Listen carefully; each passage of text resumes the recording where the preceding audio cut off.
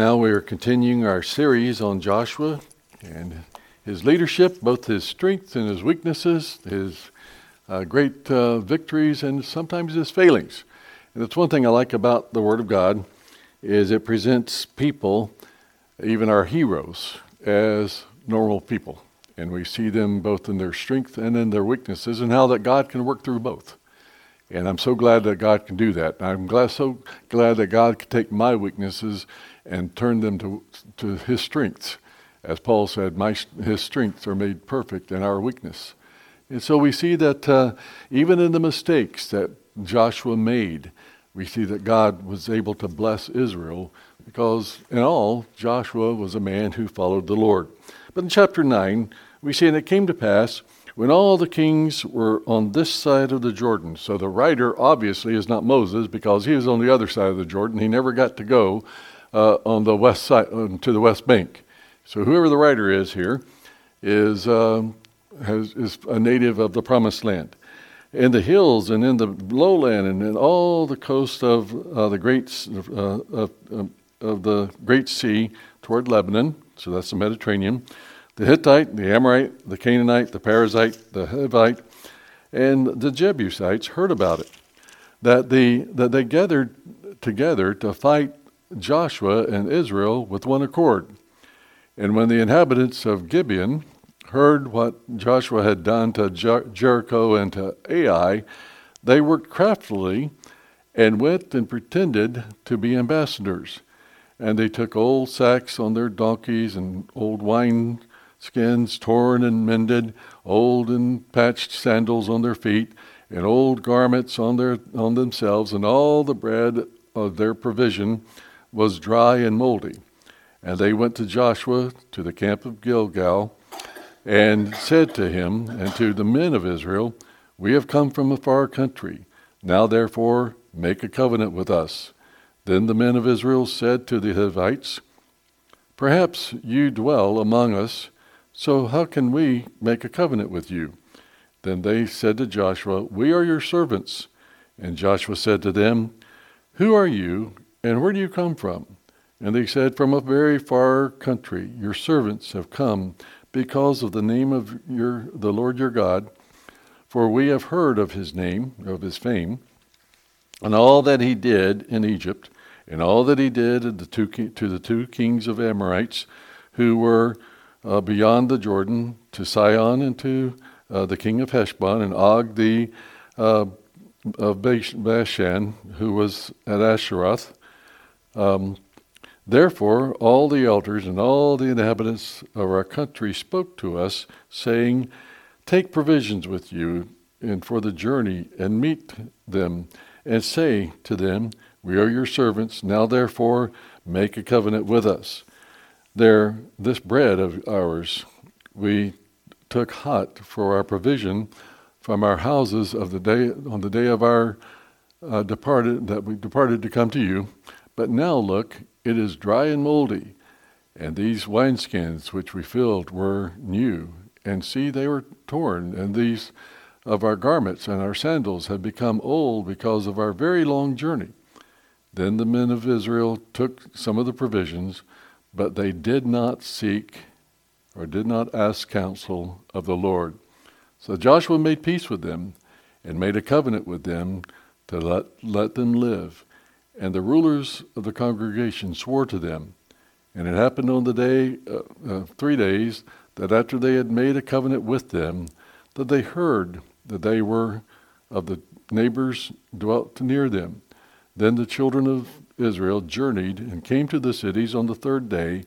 Now the cities were Gibeon and Shiphrah and Beeroth and Kiriath-jearim. But the children of Israel did not attack them, because the rulers of the congregation had sworn to them by the Lord God of Israel, and all the congregation complained against the rulers. Now, Father, we pray that you will bless the reading and the preaching of your word this morning or this evening. How we pray, Lord, that you would, as we walk with you in the light of your word, that even though sometimes, Lord, we forget to do the very things you tell us, And that is, we make decisions without conferring with you. In all our ways, we don't seek your will. And as a result, you can't direct our paths, or you won't. And yet, Lord, you do bless in spite of our mistakes. And we thank you, Lord, that there's so many times in our lives where you have very graciously waited on us to come back to you. And you have to straighten out the messes that we make. But, oh, Father, we pray that you would help us to walk in the light of your word, in the light of what you tell us, the decisions we make. Oh, how we pray, whether they're great or small, may we make them in your will. So thank you again, Lord, for your word, what you teach us through it. Use us, Lord, for your glory. We pray in Jesus' name. Amen. Now we see in these verses that Joshua now, they've come off after the, excuse me, that usually doesn't bother me, but today I'm going to get a shotgun. No, next time it is, I'll throw a songbook at it. No, I won't. But Joshua now has come off the great victories at Ai and, of course, of Jericho. And but we see again that he did not, two times in a row, that he did not consult the Lord before he made his next step. And we see here again, back in verse, as we looked at, they did not consent with the Lord before they made this covenant. Now, what had happened, that these people, actually there was a confederation, and we saw in the chapters 1 and 2, verses 1 and 2, that there was a group of city-states right around each other, kind of like little suburbs or whatever of each other, and with the main city being the Gibeon. And it was right in the center, that central valley that went right across to the Mediterranean Sea.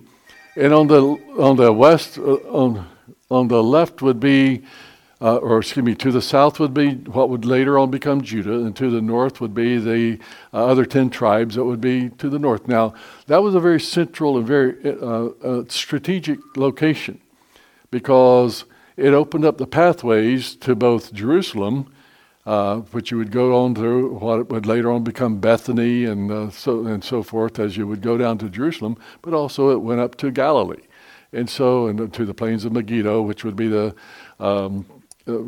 valley of Armageddon. And so it was just a natural route across there, and these people were in very strategic location. And you notice that all the rest of these tribes, many of them had said, "Oh, what we have listened," in chapters 1 and verses 1 and 2, and it said that that the Amorites and the Hittites, all of a sudden now they're not going to be fighting one city at a time. But now these people were now confederating, they're coming together, and they said, we're going to fight them together. And so you can imagine what it must have been like with Joshua saying, oh my, it's one thing to take a city. Now it's going to be much more difficult to take several armies at one time. And so, but then we see in the middle of all this that we have these Gibeonites. And they were only about 25 miles away from where Joshua and the people were camped out at, as we see that they had come to him, the Gibeonites and so forth, and they came over to the camp at Gilgal, which they had crossed over, and that would be just south of Jericho. And so about 25 miles inland from there was that strategic series of cities.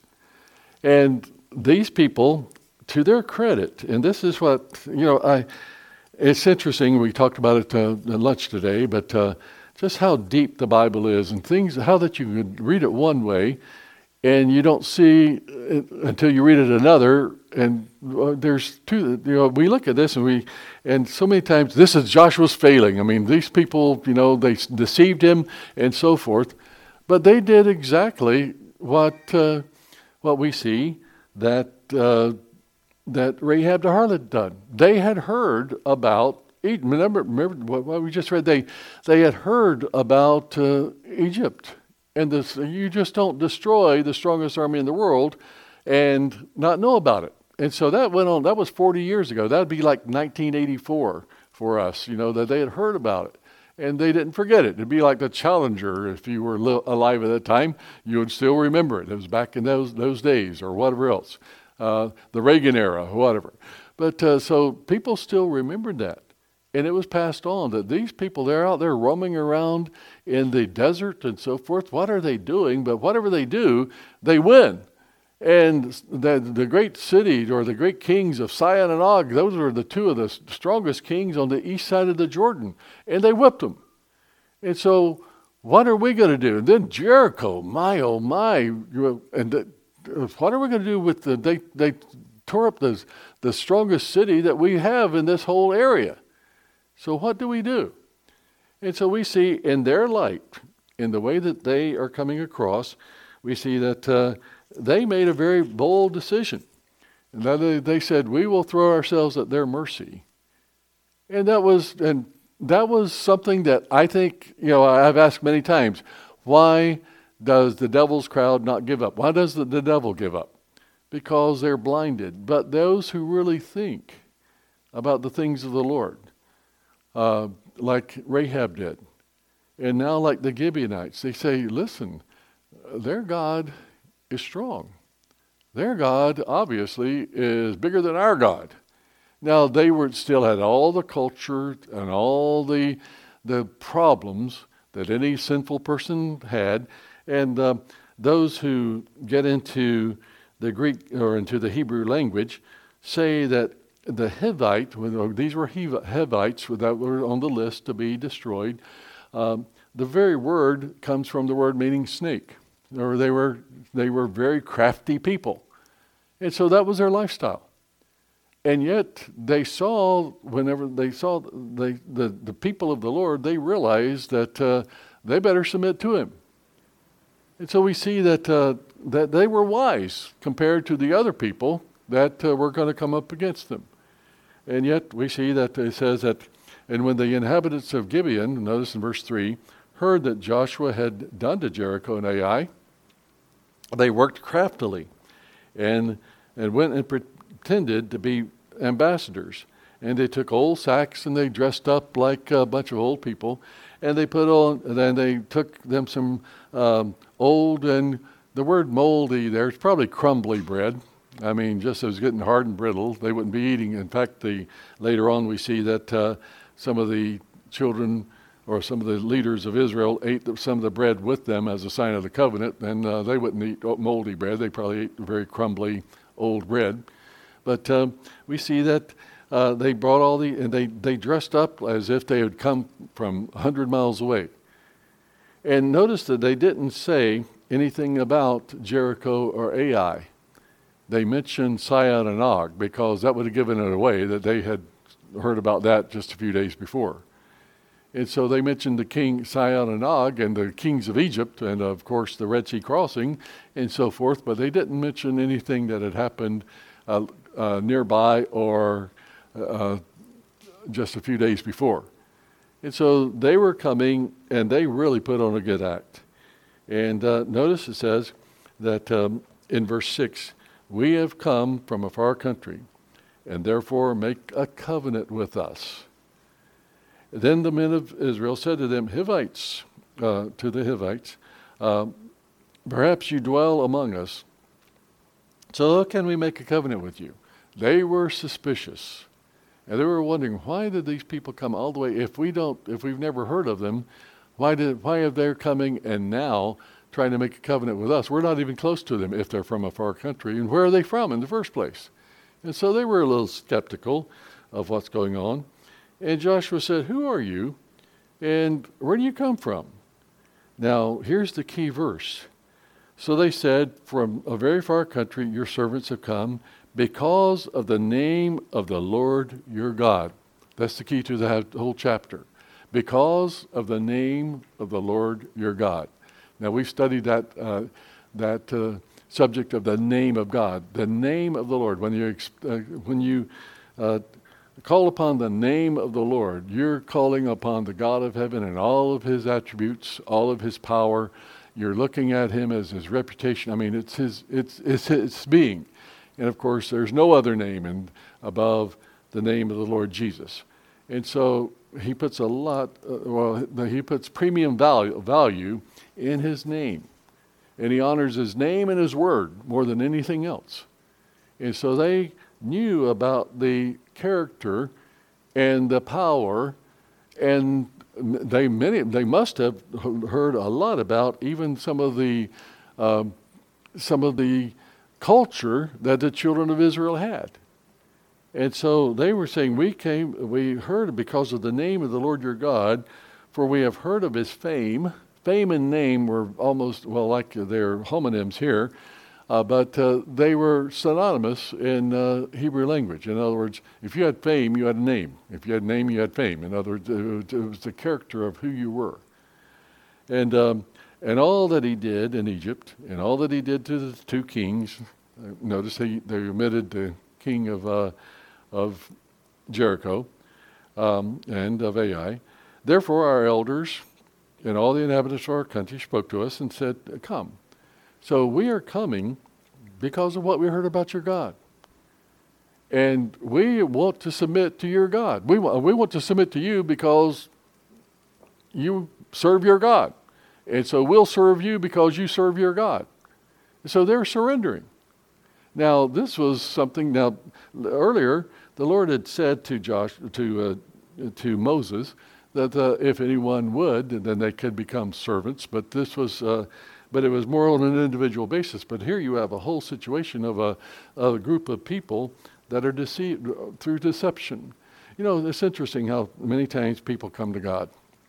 They'll come to a church service, or they will come because they're going to think they're going to get something out of it, like materially, and yet God speaks to them spiritually. There's nothing wrong with that. Now, we call those hooks. Sometimes, the Lord fed the 5,000 before he preached to them. And so but at the same time, I like what Warren Wiersbe calls them. He says, in his ministry, and that's true in all of ours, there are the seekers and the sneakers.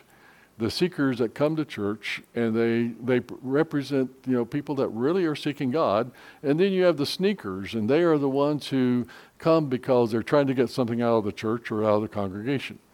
And, very rarely do I have anybody that comes in to ask us for something that's not a Christian and how they want to serve God, but they've fallen on hard times. But, so it's one of those things where we want to help people, but at the same time, we don't want to be taken advantage of other than what we are willing to do for people. We know that's an advantage. But here we see that these people are coming as sneakers. They're wanting to get out of it. And yet, and the result, even with that, God worked through even through their culture, because they were snakes in the grass, as the word Hivite even means, a very sneaky type of people. And yet God used that very thing to allow them to become part of the children of Israel. We'll see this in a moment, or see that they were protected, and how they became great servants of the Lord. And so we see that because they heard the name of the Lord. What do people hear from us? What do they think whenever they hear that we follow the Lord and his name is upheld here? Oh, that they would see the Lord. They would see his power. They would see that we're different, that God does different things through us in different ways. Oh, that we don't destroy armies or whatever else, but that we do see God work through answered prayer, that God answers and meets the needs of our people, and that we can be joyful even in the face of danger. And so we see now that these people are coming even under false pretenses. And we see now the other key verse, as we see here, is they brought all the wineskins and all this. But notice in verse 14, then the men of Israel took some of their provisions, but they did not ask counsel of the Lord. So those are the two key passages in the Bible. First of all, we saw your name, but then we see that in verse 14, Joshua, just like they didn't at Ai, so now 2 times in a row, they did not seek counsel of the Lord. And so, I turn this around and say, what if they had? What if they had sought the Lord? And of course, we know that God had given, it's a mysterious thing, we don't quite understand it with the priest, but whenever the king or a leader like Moses or Joshua, they could go to the priest, and there was what was called the Urim and the Thummim. And there was a way of discerning the will of the God through that procedure that they had. But we don't see Joshua doing that either in Ai, and we don't see him doing it here. But what would God have done if they had? Because these people are recognizing the name of the Lord. I wonder how that it would have been any different. And we see that they're seeking the Lord, and because they've heard the same thing that Rahab had heard. Now Rahab was not perfect either. Remember, she lied, and she lied to their king about how she let them out of and when she let them out of the window, and so forth. So these people were very crafty people. They didn't know a whole lot about virtue of telling the truth, as archaeologists tell us that they were some of the most immoral people in the world. Something that maybe I need to talk about to Rob again, just show you some of the things that archaeologists have found of just how wicked these people were and totally, horribly immoral. And so this was their background. And all they knew how to do was lie, and get what they wanted out through subterfuge. And yet God took them just as they are and brought them into his protectorate, even though they were imperfect. Aren't you glad that God, whenever you were saved, he took you even though you were totally imperfect? Can you imagine being that thief on the cross? He was still a thief whenever he died, wasn't he? When he got to heaven, you can imagine, why are you here? Well, there was Jesus. He was on the cross, and he told me that, I'd be here. Well, why are you here? Because all I know, you can imagine what it must have been like to be the thief on the cross the day he died. He was still we still would know. When we get to heaven, how are we going to know him? We don't even know his name. His name will be the thief on the cross to us, right? And yet God saved him. And so it is with so many times. It's not that you're perfect, but that you realize who God is and you come to him. And so these are what these people are doing. And it would have been interesting to see what would have happened if they had been like Rahab, who became part of the very line of the Lord Jesus, ancestry of the Lord Jesus. How much more elevated status they would have had than servants, just servants of the Lord. But we'll see how that God used that. But here we see that they come, and and it happened on the third day that they made a covenant. Now, once a covenant is made, God expects you to keep it. A covenant is not a contract. A contract is if you break it, I break it. A covenant is unconditional. God's covenant with us is that if you'll come to me, I will in no wise cast you out. And so we could that's the reason I don't know when someone who has been a member of the church for years and then falls off the cliff spiritually, I can't tell you they're on their way to hell, because I have to leave that to the Lord because of his covenant. He will tell me when I get to heaven whether they were saved in the first place or not, but I can't, because those are the covenants that God makes with his people. But we see now that they made this covenant, and even I like what we've looked at Psalm 15:4 says that God, happy is the man who swears to his own hurt. In other words, he makes the covenant, and even though it turns out that it wasn't in his favor, he still fulfills his promise because he made it. Now, that's what God expects us to do. If we make a promise, then unless the other person lets us out of it, we need to fulfill that promise. That's one of the things as a pastor or as a father, I had to be careful. My wife would remind me, you told them you would do this if you do so. Oh my, did I say that? Yes, you did. Oh boy. And so, any of you parents ever have that problem? Us dads would usually forget, and our wives would remind us, right? But there again, that was one of the things that our kids need to see is that if we make a promise, I'll keep it. And I've told you the story about Danielle and her clarinet, and how that I just told her that, if the money comes in, we'll get it. And the money came in, and boy, I had all kinds of plans for that money, but she reminded me. And I wound up out of a $500 gift that I got, I wound up with $50, but she got the rest of it because I promised it to her, but boy, did she tell me, and then her mother let me know, that, but that was a real blessing to her. And even to this day, it's something that God answers prayer to a 9-year-old girl. Isn't it important that 9-year-old girls know that prayers are answered? Or boys or whatever else. So we see that I swore to my own hurt, after being reminded, of course, but there again, sometimes we have to be reminded. But we're all fallible people.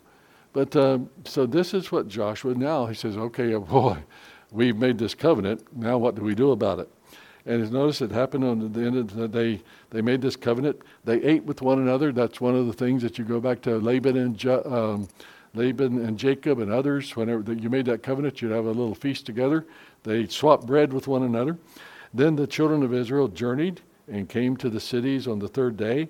And their cities, and he names them Gibeon and Chevath and Beerath and Kiriath-jearim. But the children of Israel did not attack them, because the rulers of the congregation had sworn to them by the Lord God of Israel.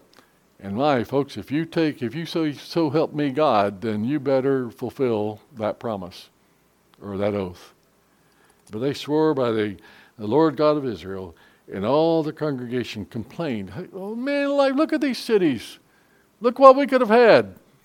Look at the loot that we could have gotten out of these cities. Ai was nothing compared to these group of cities. And then all the rulers, they got together, Monday morning quarterbacks, and we have sworn to them, to Israel in verse 19, by the Lord God of Israel, now therefore we may not touch them. So they knew the consequences. Later on, we see that there was a king of Israel who violated that covenant that God had made. Saul had come after, if you remember in Samuel chapter 21, it says that there was a big drought and a big famine in the land of Israel. And David had treated of the Lord, probably through the Urim and Thummim, we don't know. But he said, what's going on, Lord? And the Lord said, because what Saul had done to the Gibeonites, if you remember. And that covenant was made. And God cursed Israel because what Saul had done to the Gibeonites, and David had to correct it. Because that was a covenant that God had made with these people. And so they realized that it was wrong, or that they couldn't break this covenant. This we will do to them. We will let them live, lest the wrath of God be upon us. So they were between a rock and a hard place. How do we let these people live when God told us to kill them? But now that we've let them live, now what can we do with them? And he says, because of the oath which we swore to them, and the ruler said, let them live, but let them be wood choppers, wood cutters, and water carriers for the congregation, as the rulers had promised them. Now, what we see happened was actually they became, because this group of cities was close to Gilgal, and then later on Shiloh and Shechem, or these places where the ark would be located for several years, many decades.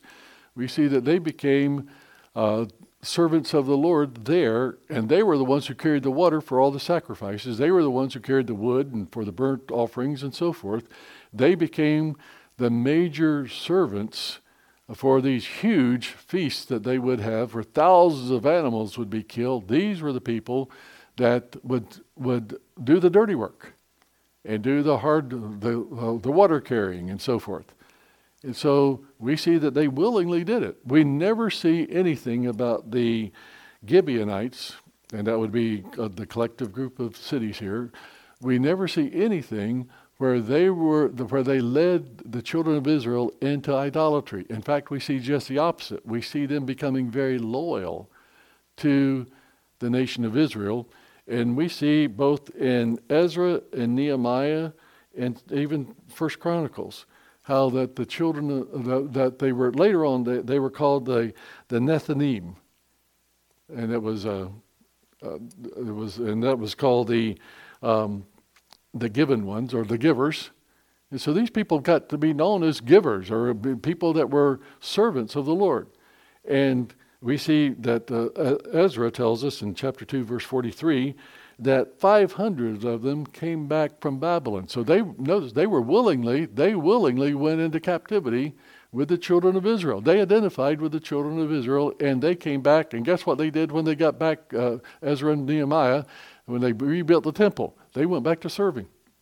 They found out the service of the servants. It's better to be a servant of the Lord than to dwell in the tents of the wicked. And so they willingly became the servant class. And they said, this is best. Serving the Lord and being around that temple is better than anything else on earth.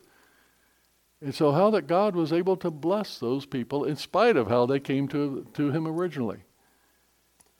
And so we see that Joshua called him in verse 22 and spoke to them saying, why have you deceived us? And he goes on, now therefore you are cursed. That curse turned into a blessing. That's another one of those where, like Simeon and Levi, where they were cursed, and yet Levi's curse turned into a blessing because they became the tribe of Levi, the priestly class, some of the great men, including Moses and Zechariah and others that came from that tribe, the curse that was turned to blessing. And here we have another time where they're cursed, and yet it turns to blessing because they turn to the Lord. And so we see that now therefore you're cursed, and none of you shall be freed from being slaves. That's interesting. One time in history where we see they became slaves and loved it. It's just amazing how that God used them.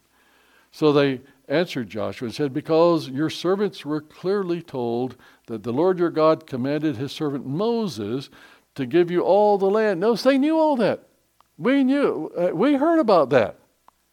And that God had given you all the land to destroy all the inhabitants of the land from before you. Therefore, we were very much afraid for our lives because of you and have done this thing. And now, here we are, in your hands. Do with us as seems good and right to you. Unconditional surrender.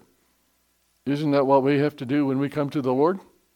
It's totally unconditional surrender, just as we are, without one plea. So whatever you want, we submit to the Lord your God and to you. And so we see, he did to them and delivered them out of the land of the children of Israel, so they did not kill them. And that day Joshua made them wood choppers, wood cutters, and water carriers for the congregation and for the altar of the Lord in the place which he would choose. Now that term, the place he would choose, we saw in Deuteronomy was used 20 times because that tabernacle would move around. But he said, wherever that tabernacle is my presence. And here we see that it was going to be right in the region for many years before the temple was built, in the region where the Gibeonites were. And so actually they didn't have to go far from home to be servants of the Lord. And even going down to Jerusalem wasn't that far away. But God, they became willing servants of the Lord in the place, even to this day. Again, we see that this writer was not Moses. It had to be somebody on the west side of the Jordan and after the time of Joshua. And so we see that God uses people in different ways. And how that people come to the Lord many times can be even deceptive. But God has a way of straightening out the mind, doesn't he? Many people will say, oh my, I want salvation because I want what they have. And yet God can save them and they get a lot more than they ever bargained for. But turn with me over to 2 Kings chapter 8. And we'll see that, this is 1 Kings chapter 8. And this is the very design that God had set up for the temple.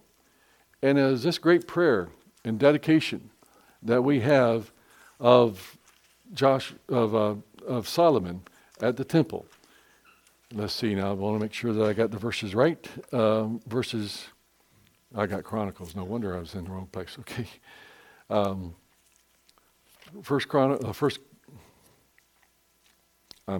Second Kings chapter 8. 2 Kings chapter 8. In verses 41 and 40 to 43. Let's see if I can